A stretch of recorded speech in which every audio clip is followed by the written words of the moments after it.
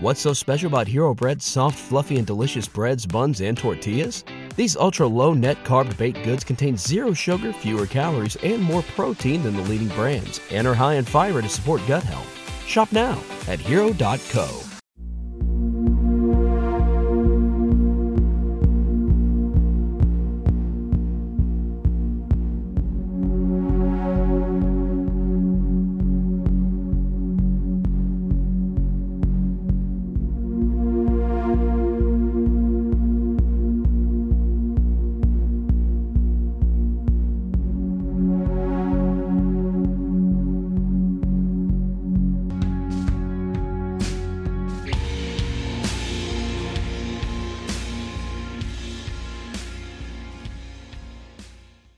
Hey, welcome to the From the Shadows podcast. I'm your host, Shane Grove. I want to give a quick update on Jason, the super producer. He did get out of the hospital for a little bit, but then he had to go back in for some more treatment. But he's getting stronger. He's getting a lot better. And he said, "Hey, thanks for the continued prayers and well wishes.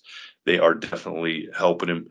But like I've said, he's got a long way to go. But we do have some plans for him to, when he does get back out, he's going to hopefully join me on a couple episodes. I don't know that he's going to jump back into producing, but he might jump back into co-hosting. So we're looking forward to having Jason, the super producer, back on the air with us. So before I bring in tonight's guest, I just want to remind everybody that if you have a story or experience that you want to share, you can find us at From the Shadows Podcast on Facebook. You can find us at our forum page called After the Shadows on Facebook. You can find me at Shane Grove Author on Instagram, or the From the Shadows Podcast Instagram page, or the good old-fashioned way, you can just visit our website, FromTheShadowsPodcast.com, hit the contact button, send me an email. I'll check it out, get back to you. Especially if you have an experience, we'd really love to have you on. So reach out and get a hold of us. So tonight's guest is got a story and a sighting that's kind of near and dear to my heart, because it's here in north central Ohio. At least part of her story is. So I want to bring on Melissa from.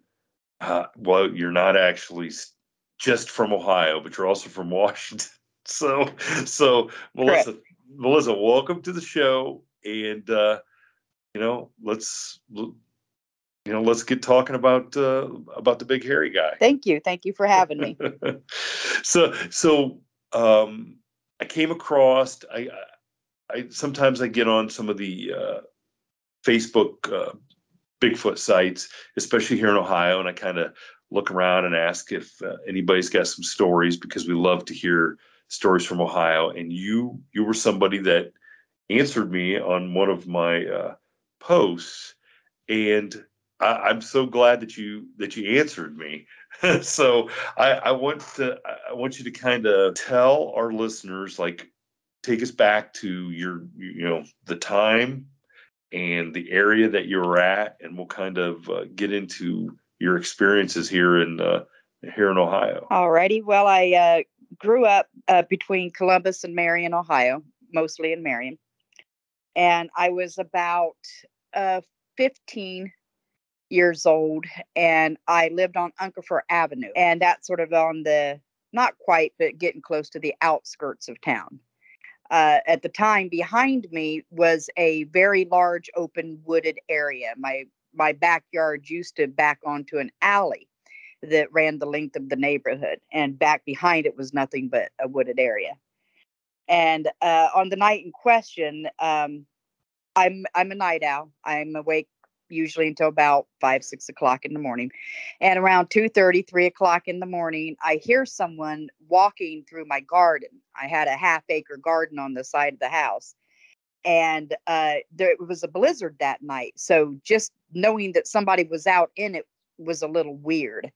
And so I opened up my bedroom curtains, and coming across my garden from the street going towards the woods is I would have to say 8 foot tall.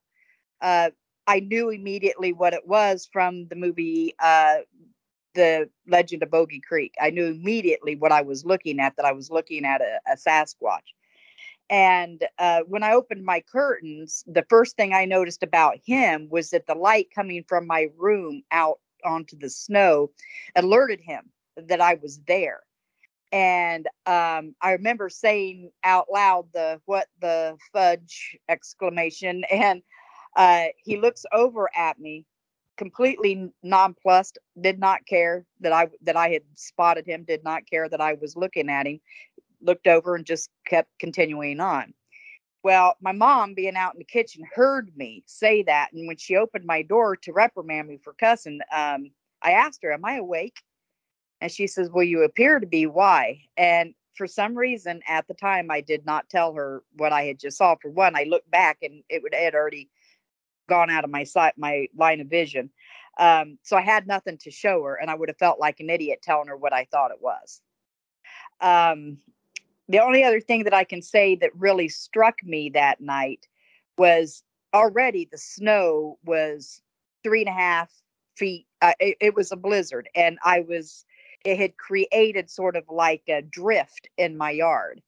And this thing was walking through the snow unimpeded. It wasn't picking up its feet like I had to the next morning when I went out to look for tracks. It wasn't picking its feet up and stepping over the snow. It was breezing right through the snow like it wasn't even there, like it was walking through smoke. And so the next day I got up and I went out, and of course it had continued to snow through the night. So actual individual toes or anything like that, footprints, I didn't see. I did, however, clearly see this huge swath that it had cut across the snow in my garden.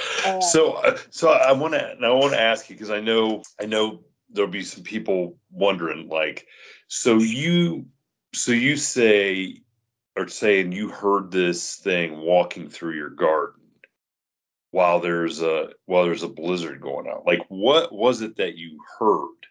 Like, because it's like one thing if it's like the summer and the window's open and you can hear something, but this isn't like, it's like not like a normal situation. So what was it?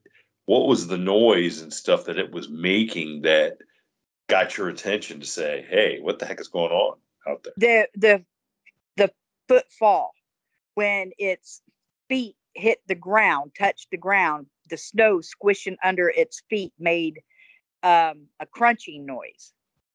And I don't think I actually thought that somebody walking through snow was my first instinct. It was this crunch, crunch, crunch, crunch that I was hearing. I think I would have been satisfied had I seen a snowplow or something out there. It was just this odd noise that I couldn't place. Now, an addendum to that, I should add, I have very messed up hearing. I was in the blizzard of 78, and a stove blew up by my left ear. So I can't pinpoint where sound is coming from. And I can hear sounds absolutely nobody can hear, and can't hear sounds everybody hears. So my hearing is a little weird. I should just throw that in there. But yeah, I heard something that I couldn't identify. And it's just a habit for me to look around and go, where's that sound coming from, and what is it? And yeah, that I can totally understand. That I can totally understand, especially if if you're not hearing stuff that the normal person's going to hear, and you hear stuff that the normal person doesn't hear. It probably would, you probably would be on high alert. And the blizzard of stuff. See now, so when you say blizzard this was the early '80s that you're talking about. It wasn't right. The blizzard like the blizzard of No. This was what people nowadays would call a blizzard. yeah. If you didn't live through the blizzard of '78, you don't know what a blizzard really is. Exactly. That was a real blizzard. So it was just a regular night of snow.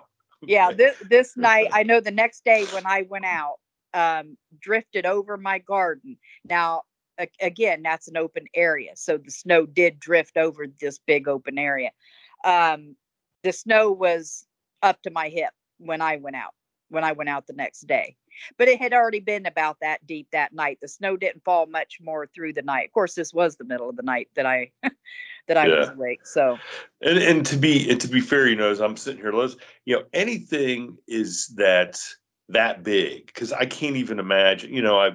We have farm animals and stuff like that, so you do hear, when something is 6, 7, 800 pounds, which you could only imagine something 8 foot tall, and that that big is, it's going to make some noise. It's not going to be like a 250-pound guy walking right. across your yard. So, I mean, I just, it's not a normal thing for sure. So okay. So you get up in the morning and you still don't tell your mom. You don't tell anybody. No, I didn't tell anyone. The only reason I know I wasn't dreaming is because I verified it. I actually asked my mom, am I awake? Am I dreaming? And I asked her again the next day, I was awake last night when you came in, right? She goes, did you have a nightmare? I said something like that. I never did for years ever say anything to her about what it was I actually saw that night. It was years later that we ever even discussed it. Wow. And I know that, I look, the other night when we were talking, and I got on the map and I was looking, because I've had other, and they were from similar, close to the same time frame. I've heard other stories of Bigfoot sightings in that area of Southwest Marion, and we kind of talked, like, people don't like, especially like Marion and like where we're from, and Bucyrus, and these are like the town ends, and the town ends at a cornfield. It's like, Right. It's not like it ends at the interstate or something like that. It ends and you're in farmland, and beyond where, I mean, just literally beyond where you were, there's like a quarry. There's at least two different protected pieces of Wetlands. land, wetlands, and then just beyond that is LaRue, and then And we there's have Sawyer's Lake out there as well, another body of water. Yeah, and then there's I think the river that runs near LaRue is where I've been told of at least two other sightings, and they happened in the 80s as well, and so it leads me to think, man, there must have really been something. It must have been a great habitat at that point for these creatures to be hanging out, because I think I also saw there was an orchard not too far away, so there's other food other than animals, other than live game. There's and then if you had a half-acre garden, I'm sure in the summertime, it probably knew where the garden was too. Well, even in the winter, we grew potatoes, and we did grow some root vegetables, so there you go. Yeah. Well, and did you notice, was there any, like, other than just walking through, was there any sign of it maybe digging up something, or didn't you even? No, but of course, I'll be honest, even if there had been, I wouldn't have thought that immediately anyway. Neighbors, my mom believed that you were to leave part of your garden for people to come and pick from. And so neighbors also would sometimes come down if they needed something, and they were allowed to come pick from the garden. So I wouldn't have, even if I had seen it, I wouldn't have thought that. I gotcha. So, okay. So then I know there was another instance in the same area. So tell us about that. And I would say this would have been about a year to a year and a half later. I had met my husband at that time. I was 16, and my mom and I were out back. He plays guitar, and so we were out there having a little twig fire in the backyard, and he was playing the guitar. Now, at this point, they had built a huge warehouse out behind my house. It was huge. I don't even know how long it was, as far as I could see down the fence line. And we're sitting out there, and he's playing, and all of a sudden we hear, obviously this was bipedal.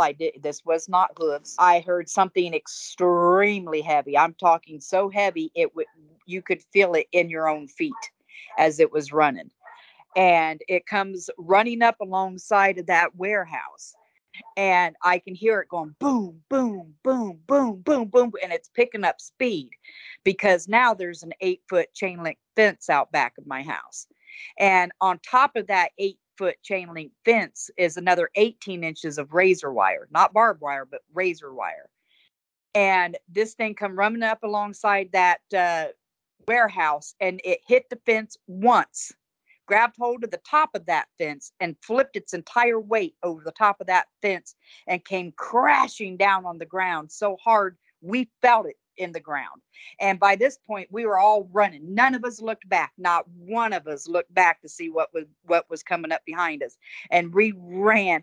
I go in the back door first. My mom comes in behind me, and my husband literally slid in the back door and locked the door as he came in. And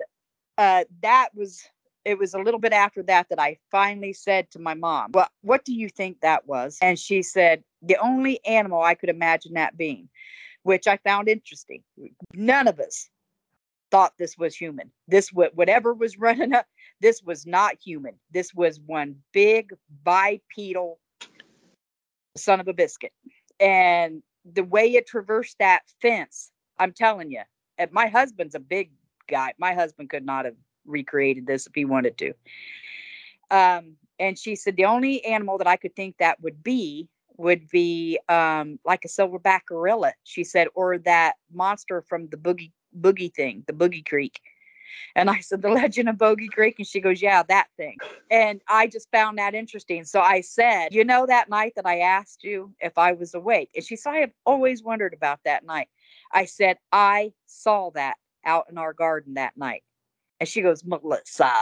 And I said, seriously, that's what I saw walking across the garden. That's why I asked you if I was awake that night.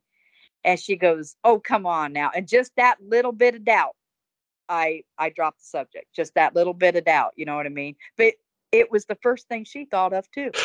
Well, and that's kind of strange when you ask her, well, then what did she think? It was a silverback gorilla that was loose exactly. from the Columbus Zoo or something? I mean, she says, I don't know what it was. All I know is I was getting the hell out of there. That's exactly what we did.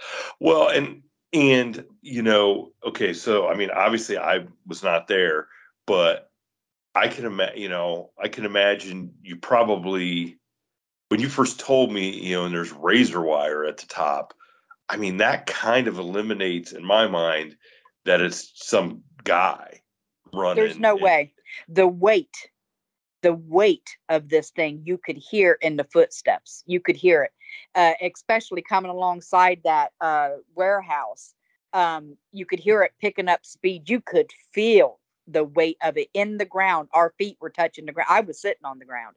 You could feel it in the ground running. It was that heavy.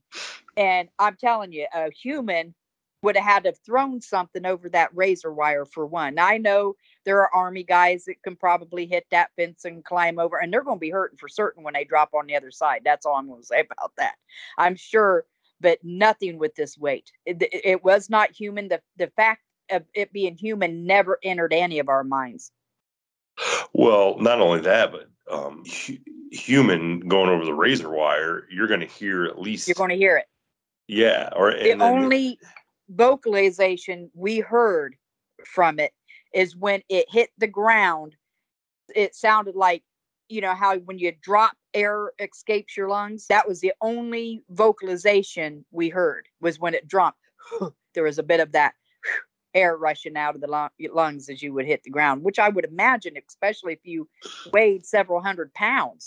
Well, I gotta be honest, I make that noise just walking. Period anymore at this age. Oh, the good old days when you could get up without sound effects. Every step. So I'm curious. What was that warehouse like? What about that warehouse do you think? Honestly, it took his area. If you had to ask, I think it took his habitat. I don't remember what it was for. All I remember is I can't remember. I know the Marion Power shovel was forward of me, kind of kitty corner. And at one point, they had stored great big chunks of metal out there. I don't know what they were for. So I don't know if the warehouse was built to store that stuff or if it was bought and built by somebody completely different. But yeah, I think the fact that they built it there ran this thing out of its habitat and it didn't want to go. I mean, it's just, it's, the one question in my mind is like, so it had to have obviously got in that way, jumped over the fence to get in, and you just wonder what drew it in there to go Right. to go check that out, other than maybe just being curious or something, and maybe somebody saw it in there, and that's why it took off running and jumped out. I mean, it's pure speculation. It's pure speculation as to why. It's just interesting to sit there and kind of put myself in that spot and think, why was that thing even messing around in there? Well, and it gives you a timeline too, if you think about it, that, as I said, this would have been a year, to a year and a half after, or it could have been as early as 6 months because it was winter. I know I was 15. It was winter. I would have turned 16 in April. And that's when I met my husband. So it could have been that same summer. So within a year and a half. So that tells you that even though they had built this big warehouse out there, at least for a minute, it stayed. Yeah. Yeah. True. Like you said, for whatever reason, it stayed. Now your mom didn't want to hear any more of us. Did you pull your future husband aside and say, "Hey, look, I'm telling you, this is what it was. I saw something," or did you not tell him still? I do remember one night, the best times of my life was always just laying in the dark and talking, just telling stories. That was always one of our favorite things to do. And we got on that subject. What the heck was that? You know what I mean? And I said, I'll tell you what I think it was. And then I told him about my sighting. And he had told me that in West Virginia as a kid, him and his little brother laid awake all night and watched some big furry bipedal thing climbing up and down this rock face, moving around up and down this rock face. It was a full moon. And I know they were on a river somewhere. And I believe it was West Virginia. Don't quote me. I'd have to ask, but I believe it was West Virginia. And he said, so he could kind of believe it. And, but he didn't. He told me that later after he had his own sighting that I thought I believed it. I didn't believe it. Now I believe it. Holy smokes. That'd be interesting too. Like, do you know, were they out camping or something when that happened? They were out camping, and I know he was with his mom and dad, and I believe they told their parents, and of course they weren't believed either. So they were told it was a bear, and he said this wasn't a bear because it wasn't moving. It never resorted to all fours. He said it never went down on all fours. It was always on 2 feet. Oh, it's I mean, that's a great story. It'd be terrible as a kid to see that, but that's an interesting foundation for him to then, be able to hear that from you, and then knowing what he's going to encounter. That's an interesting beginning to his journey with Bigfoot for sure. And just another tidbit about my husband and one of my daughters as well. They're practically zoologists. They can identify any animal on the planet. Animal Planet was their favorite show growing up. And you can see the darndest thing and you have no idea what it is. One of them will rattle it right off. So he's an outdoorsman. He was very familiar with animals. That's putting it so mildly. He's very familiar with the different animals. At least to the point where he knows it's not a bear. It's not a bear. Yeah. Yeah. That's and that seems to be the go-to. When somebody sees something strange and furry and hairy out, it's like, oh, that's a bear. Except that a lot of times in these encounters, nothing about the way they act is a bear. Right. Is a bear. So okay. So you don't have anything else Bigfoot related happen then in Marion, and then you guys end up where you would expect to find Bigfoot. Correct. We ended up in Washington State. Moved out there when we were like 19 and 21. And now, did you go out there thinking, all right, now now I'm going to be proven right. I'm going to see a Bigfoot, every other Now day. we didn't even, I don't think we had ever even discussed it again after that. We both knew we'd had a sighting and we left that. And you know what I mean? And of course you have to understand the climate back there. You certainly weren't getting on a podcast talking about Bigfoot if you saw one. Well, and you're still talking, this is still not even late. This is late 80s at the most, right? Yeah. So, yeah. So there was no internet, so to speak, Nope. not commercial internet. No cell phones. No cell phones. There was no researching other than going to the library and getting a book, basically. There was no TV shows or anything like that, really, that highlighted this. So you get out to Washington and then kind of what happens out there. You asked me to talk to my husband to see if he remembered anything, and he did. He remembered our first camping trip. Now, this is before we moved into the woods ourselves. My daughter was, oh gosh, she couldn't talk yet. She was just, I'd say about 18 months old. And we decided to go up on Mount Rainier and go camping. And we were on Weyerhaeuser property where you used to be allowed to camp up there. Well, we see this old unused road. Saplings have grown up over it. And my husband decides that's where he wants to go camping. So he drives this big 1970 Cadillac through these weeds, and we end up in this perfect little clearing in the middle of nowhere at the top of some foothill. And so for 3 days we were up there. And the reason we left, we intended on spending a week, but the reason we left is we kept hearing something circling the camp. And it was so bad my husband couldn't sleep, because whatever this thing was, it was making a lot of racket. It was not trying to hide the fact that it was there, put it that way. And what was really weird about it is we were in the middle of nowhere. We had to break down trees to get to this campsite.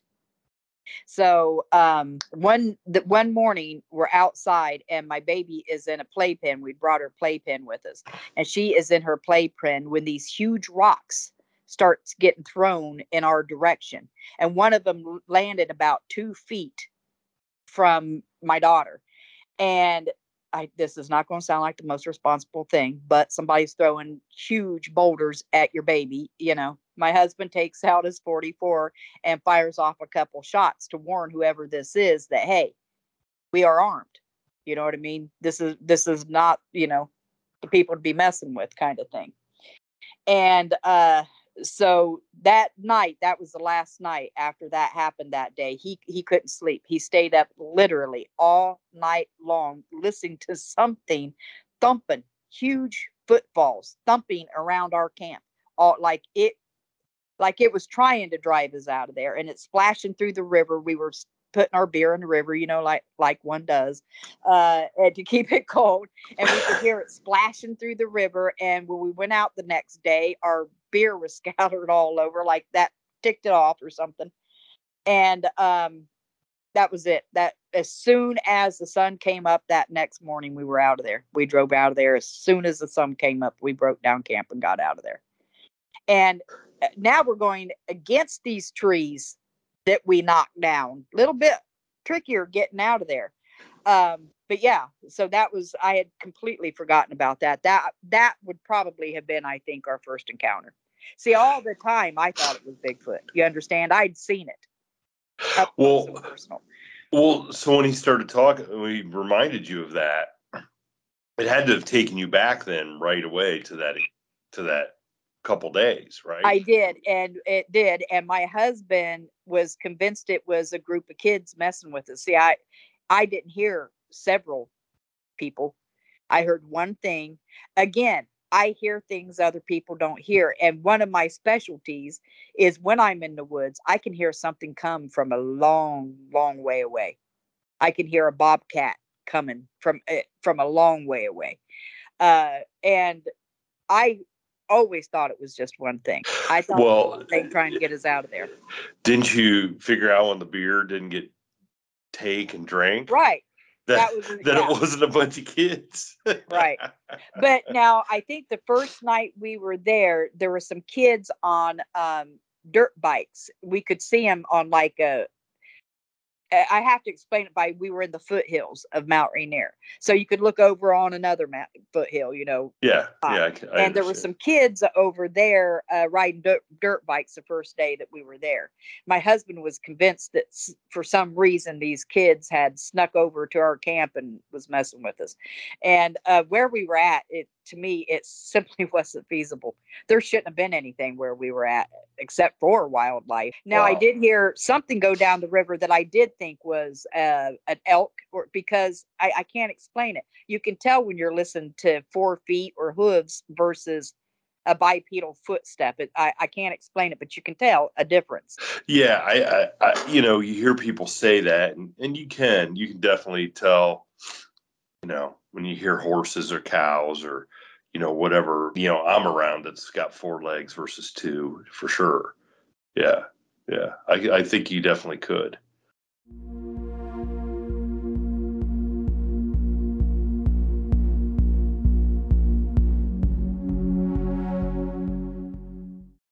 What's so special about Hero Bread's soft, fluffy, and delicious breads, buns, and tortillas? These ultra-low net-carb baked goods contain 0 sugar, fewer calories, and more protein than the leading brands, and are high in fiber to support gut health. Shop now at hero.co. Mike Rowe here with a few thoughts on my favorite sweatshirt. A classic zip-up hoodie that used to be navy blue but has since faded to what the fashionistas call a distressed indigo. It's 13 years old, soft as a flannel bathrobe, and after a few hundred dirty jobs, demonstrably and undeniably indestructible. This is the kind of sweatshirt girlfriends like to permanently borrow, but I've held on to this one because I got it from American Giant. American Giant makes all their stuff right here in the USA so they can control every link in their own supply chain. That matters. Because when you buy American Giant, you not only get great quality, you create jobs for people in factory towns all over the country. No pressure, but if you give a damn about the business of making things in America, you got to support the companies who are doing it right.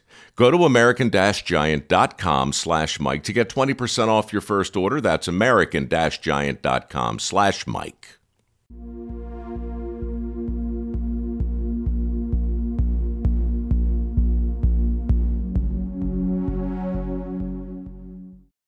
So, but that's a more frightening story than anything. I wonder. It's almost like you blocked that one out. Holy smokes. Well, the size of the rocks too, I think, is something I should mention. When I say these were big rocks, I mean my husband, who would have had a hard time picking some of these rocks out and lobbing them 30 feet into our camp, and they were coming from way far away. You know what I mean? And my husband would have had a hard time lobbing some of these rocks that far. Yeah, and when that stuff starts getting thrown at your child, that raises the threat level to a whole different, whole different meaning there. For no matter what it is, throwing rocks. I mean, you don't want it coming, whether it's a kid or a Bigfoot. I mean, there's no right. You're going to do anything to protect your kid. So. But that's terrifying. I mean, that really is. I would have to say, Melissa, that's probably the start of a good horror movie, or the unfortunate end of a good horror movie. I mean, that's just all they found was your 73 Cadillac sitting out in the middle of the. Especially, I think. I can't say it was more. I started to say it was scarier for me because I really did think at that time it was Bigfoot. But to be honest with you, it was my husband that sat up all night with the 44, which allowed me to sleep.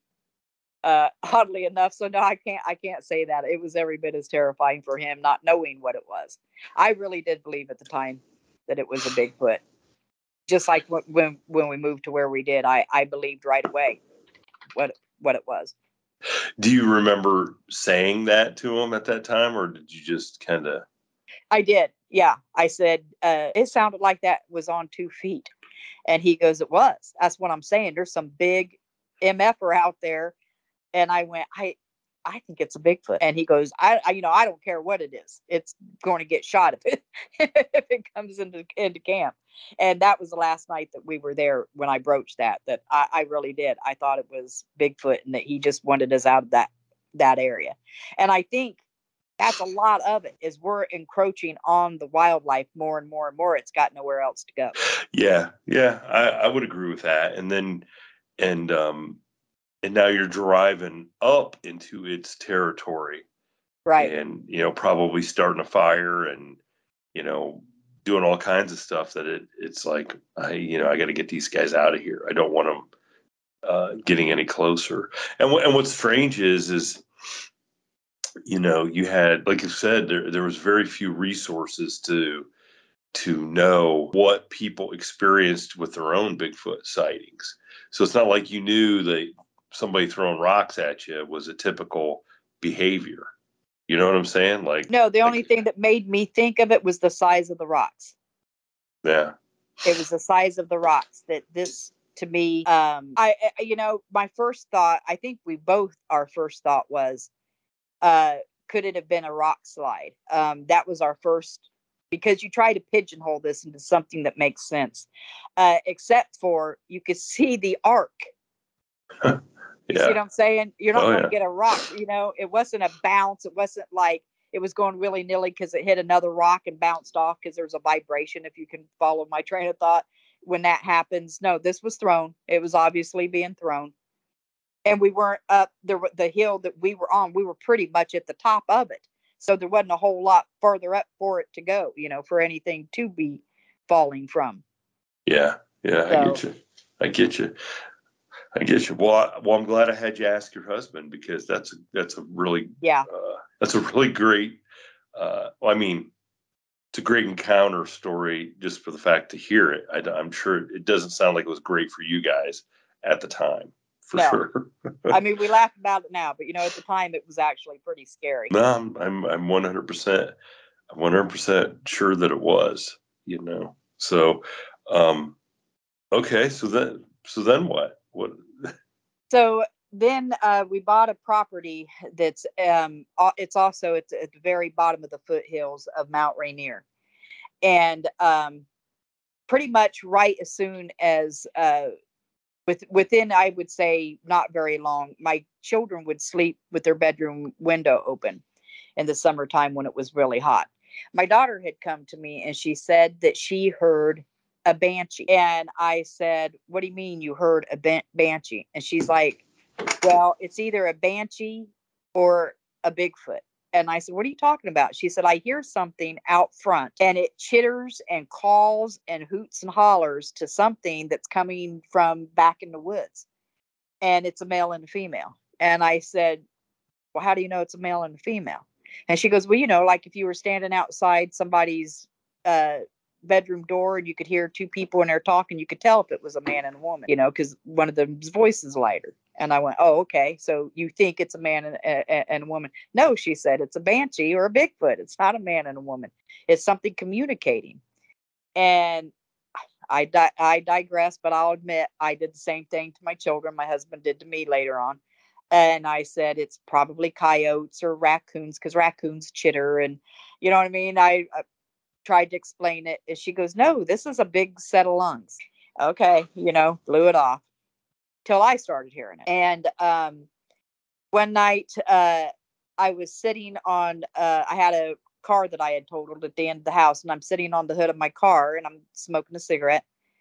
And my husband comes out of the house, and I had been telling him for a while that I'd been hearing these incredible vocalizations out in the woods. I grew up in spending summers in Kentucky, always out in the woods. I hunted with my grandfather as a child, always out in the woods. I had never heard whatever this was. And as my husband comes out, my house is a ranch style home and it's very long. He comes out the door at the opposite end of the house and hollers for me. And I told him where I was at. Now, this thing had already started yelling. It had already started one long howl.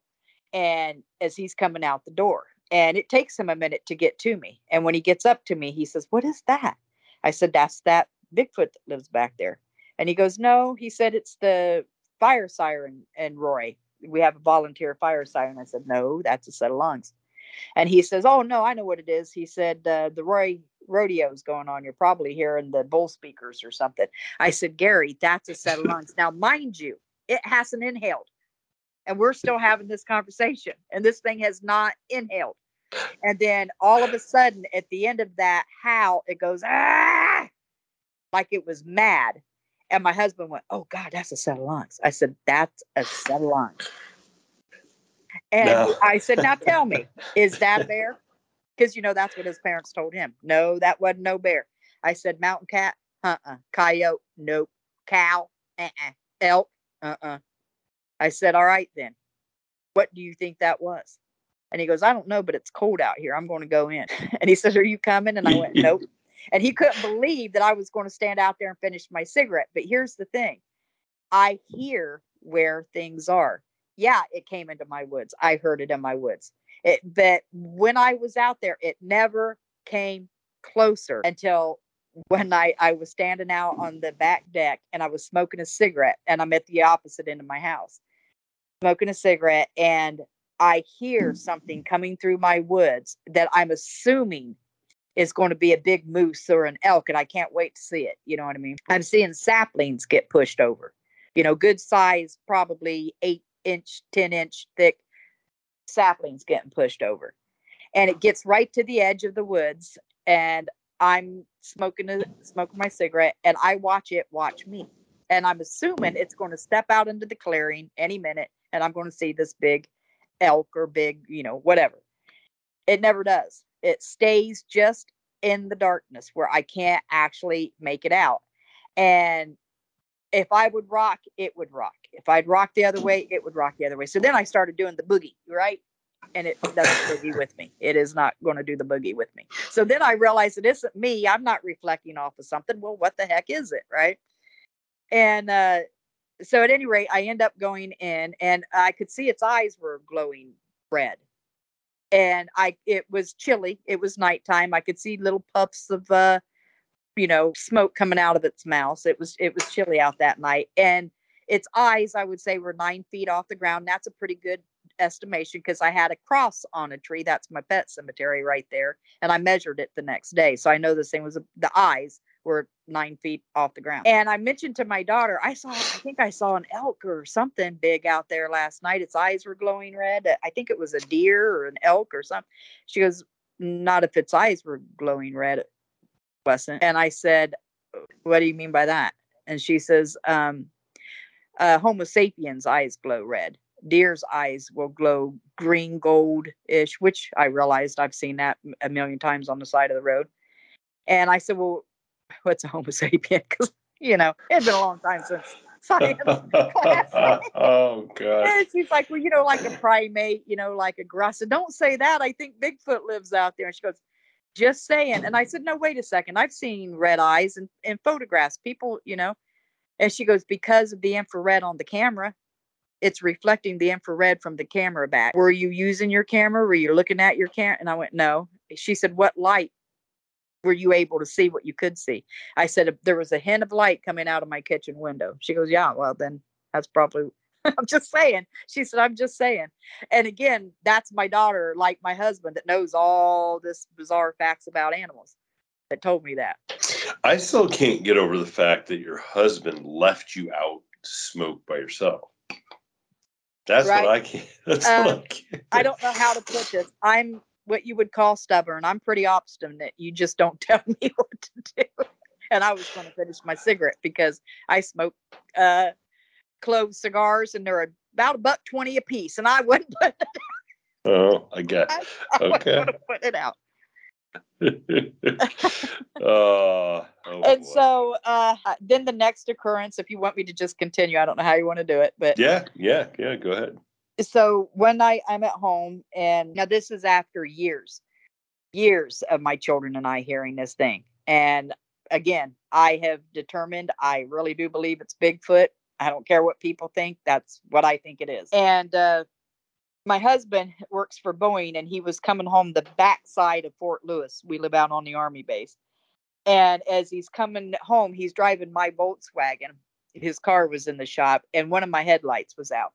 So you kind of had to drive with your brights on. So he came home the backside so he could do that without offending anybody. And he sees something approaching the road way up in front of him. And at first he thought it was a smudge on his windshield. So he said he scratched at the windshield and, oh no, realized it really is something moving. But it was tan. It was not dark like what I saw or what most people report having seen. It was more deer colored. So then he thought, oh, well, it must be a deer. But as he's getting closer, he realizes it's on two legs, he said. And then his mind thought, well, maybe there's pears in a tree and it's standing up on two legs trying to eat a pear out of a tree. He said his brains just started immediately clicking through what could this possibly be. He's, again, trying to pigeonhole what he's seeing. And he said when he's coming down a hill at this point when he very first sees it. And it's walking up to the road in front of a hill.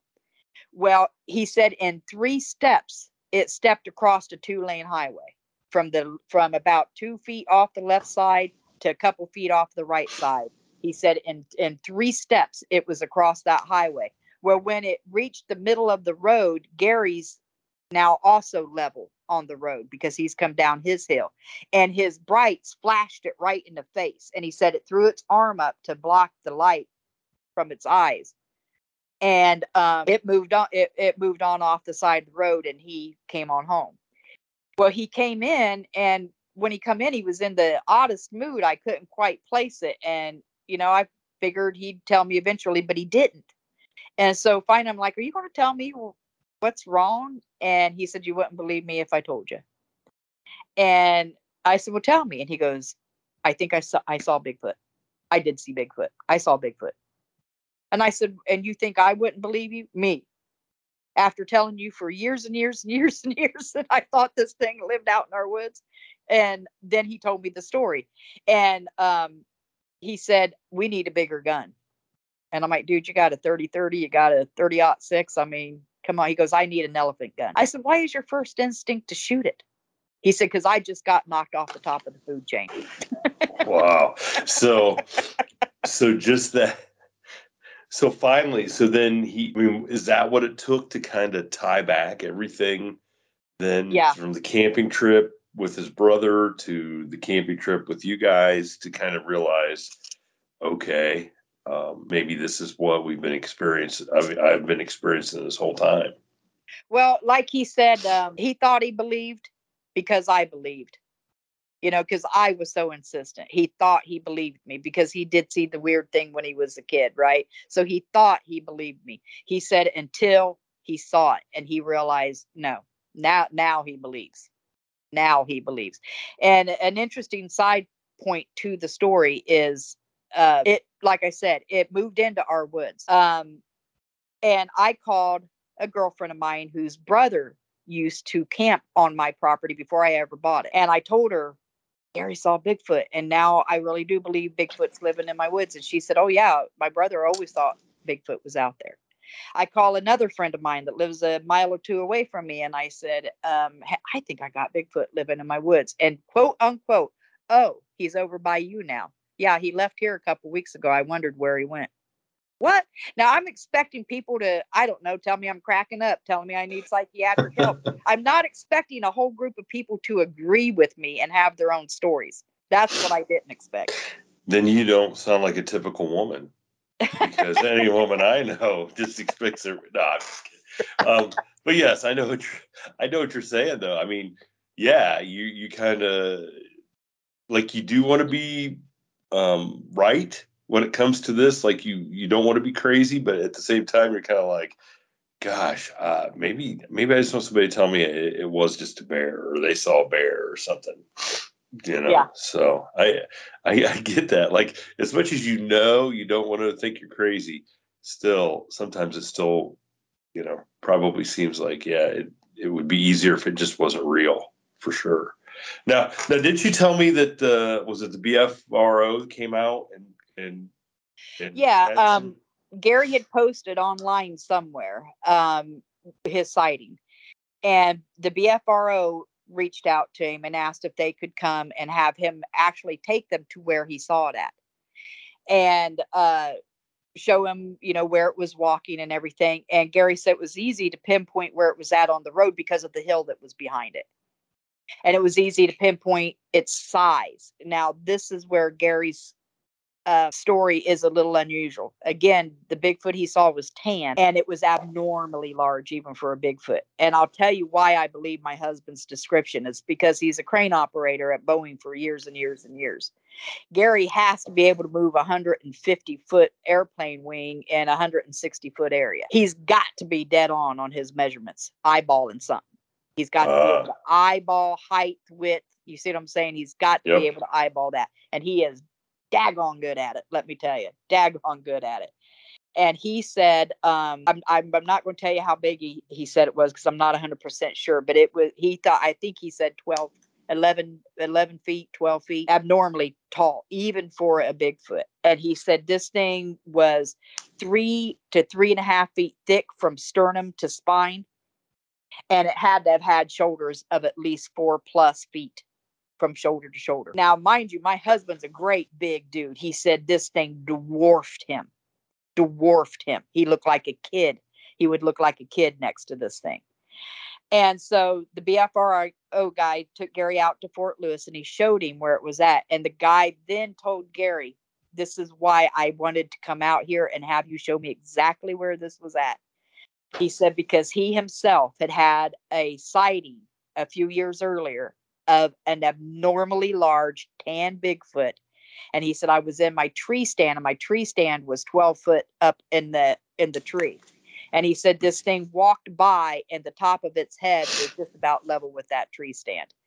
And he pointed right where Gary was standing. He said, my tree stand is about 300 yards right into those woods. Good God. Yeah. I can't even wrap my head around something that big. And I'm telling you, my husband, I've never in my life seen anybody with the sense of depth that my husband has, just because he was trained that way. He was trained to pay attention to width and height. You know what I mean? Wow. And this guy confirmed that. And so then they come back to the house and this guy's got a map and he's put it out on the hood of my car that's down there. And he's showing us that he's tracking them, that they're coming down to the lowlands in the really bad weather for game, is what he believes is exactly what's going on there. Well, I noticed all these little dots right in my band of woods. And I said, what are these dots in my woods for? And he said, well, the neighbor behind you has seen one come out of your woods several times. And of course, I couldn't help it. I am a woman. I said, I told you so. I told you so. I told you so. I told you so. There's a Bigfoot living out in them woods. See, I knew it would come out eventually. Right. What now? Just out of curiosity, like what did they have to say about this one being so big? Like, what was their thought? Like, it's one of a kind, or is there a different?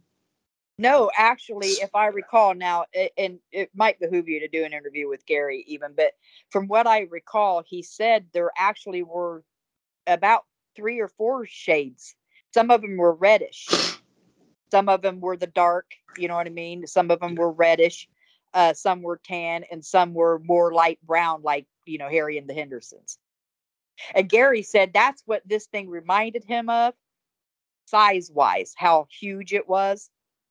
He said it was way more muscular, and that he could see its muscles flexing as it walked. You know what I mean? You could see its butt muscles and its leg muscles flexing as it walked. Because I even asked, could it be 2 guys, one on somebody's shoulders? And he goes, no way. No freaking way. And I said, I'm going to ask you a couple questions, and I want you to answer me without thinking terribly much about your answer. I said, why was your first thought to shoot it? And he said, because I couldn't beat it up. There's no way I could kill this thing. And I said, do you think it meant you harm? And he goes, nah, it didn't even care that I was there, other than it was irritated by my headlights flashing in its eyes. Just irritated, not pissed off, just irritated. I said, what do you think it was doing? He said, if I had to guess, it was going over to the river, and it had done it 1,000 times. I interrupted its nightly thing. That's what it felt like. Well, I'll tell you what, Melissa, anything that big can do whatever it wants. I mean, let's be real. Like, I don't even think him hitting it with his truck would probably kill it. if that's what you were attempting to do, you know? I mean, that's just that is so big. I can't comprehend it. I mean, He to be also honest. said something interesting to me, which was, I'm not even sure, unless it really was advancing on me, that I could shoot it because it was human. He's like that, those eyes. He said, I'd have a hard time. It'd be murder. That's what he said. It would be murder. It would be murder to shoot one. Well, you hear that from a lot of Mhm. hunters and people with guns when they have this, is that they just, you know, they just couldn't pull the trigger even if they wanted to, because it just, you know, they're Now, not sure. one of the best rebound stories that we got from this was from a snowplow driver that plows the roads out in our area. And he was out plowing the roads one night, and he seen it coming across a snowy field. And he said the same thing that I said, that it walked through that snow like nothing. Snow is not a deterrent for it like it is for us. Um, and he had a gun on him because he was always seeing wild stuff out there, bears, elk, whatever, you know what I mean? So he carried a shotgun on him, and he had time to get out of his truck and grab it and point it at it.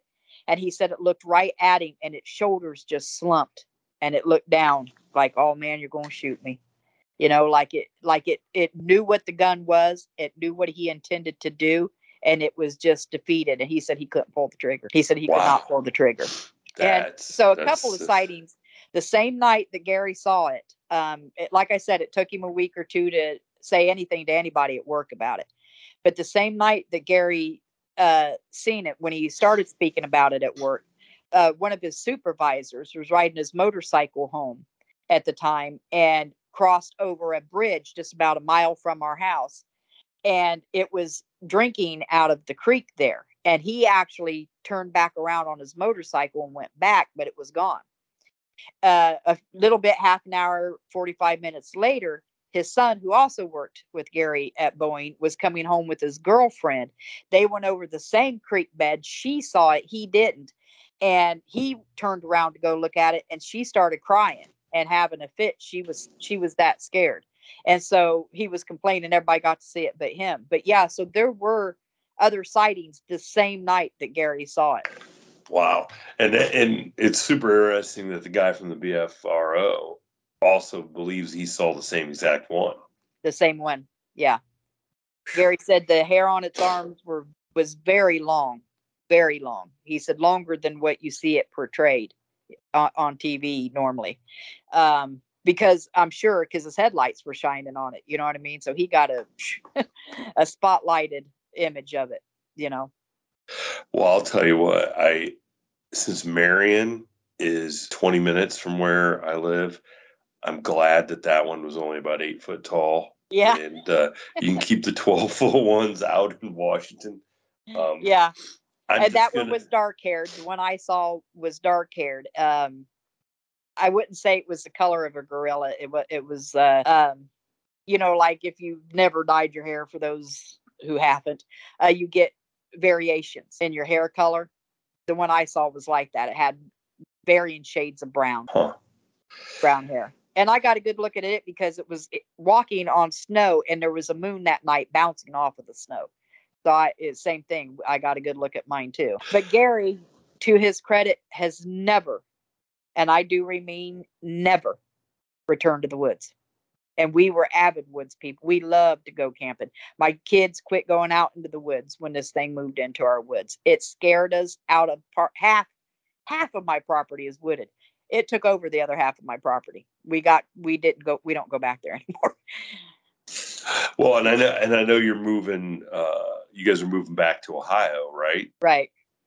Now, are you gonna live out in the country in Ohio, or nope? I will be in the city here.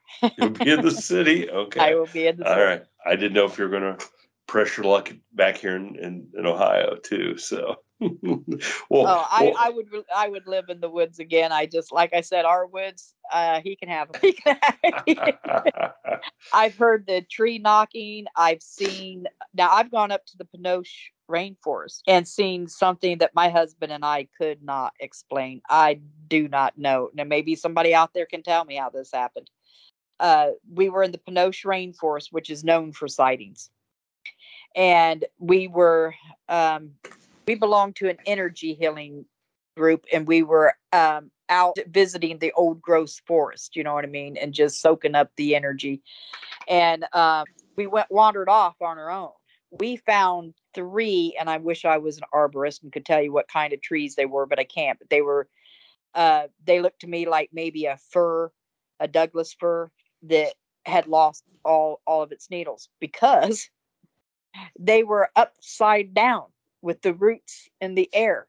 And these trees, I'm not as good at guesstimating as my husband, but I bet they were about 50, 60 feet tall at least. And now here's what's weird about that. Yeah, go ahead and tell me somebody came in with an excavator. How? You could reach over and touch the next tree through all the way around them. So you're saying that something took the trees out of the ground and jammed them in?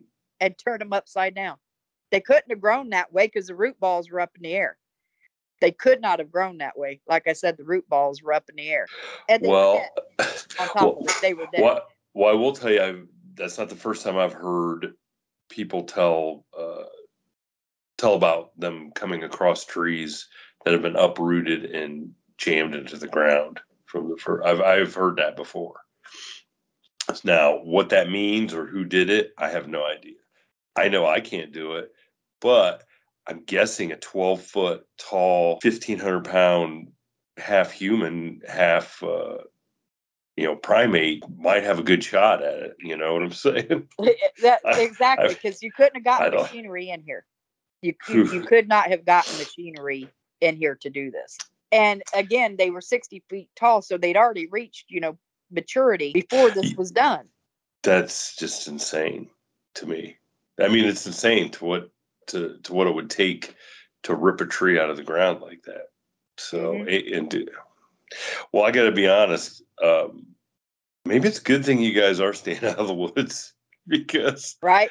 I mean, you've had enough experiences for about 10 people, I would say. So, but I will tell you, Melissa, I appreciate you answering my post and agreeing to come on and tell these stories. These have been great, and like I said, those ones in Marion, those couple experiences in Marion, I've had other experiences told to me from that same area, and it's really it's super interesting to think that North Central Ohio isn't normally known as a hot spot for Bigfoot. So. That's I as I had told you last we spoke, I was surprised myself to hear that there were other sightings here. Yeah, I've heard at least 3 other ones, and I think they were all from about the same time period too. So I don't know if there was something there at one time and it's kind of moved out of the area, or nobody's reported anything, but I'd love to hear some more stories from that area for sure. Yeah. So, but Melissa, I want to thank you. Thank your husband for reminding you of that other camping trip. That's great. And look, I'm glad you came on and shared your experiences. All right. Well, thank you so much for having me on. Thank you for tuning in to this week's episode of the From the Shadows podcast. Until next time, never shy away from the darkness or what may be lurking in the shadows. We are out.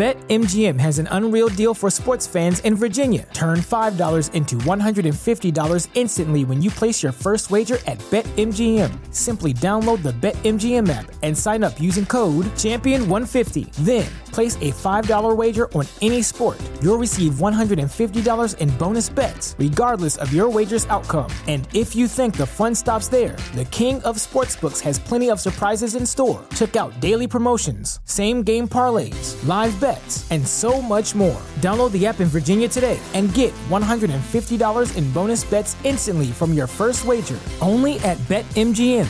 BetMGM and GameSense remind you to play responsibly. See BetMGM.com for terms. 21 plus only. Virginia only. New customer offer. Subject to eligibility requirements. Rewards are non-withdrawable bonus bets that expire in 7 days. Please gamble responsibly. Gambling problem? Call 1-800-GAMBLER. Promotional offer not available in Washington, D.C. What's so special about Hero Bread's soft, fluffy, and delicious breads, buns, and tortillas? Hero Bread serves up 0 to 1 grams of net carbs, 5 to 11 grams of protein, and high fiber in every delicious serving. Made with natural ingredients, Hero Bread supports gut health, promotes weight management, and helps maintain blood sugar. Hero also drops other limited edition ultra-low net carb goodies like rich, flaky croissants and buttery brioche slider rolls. Head to hero.co to shop today.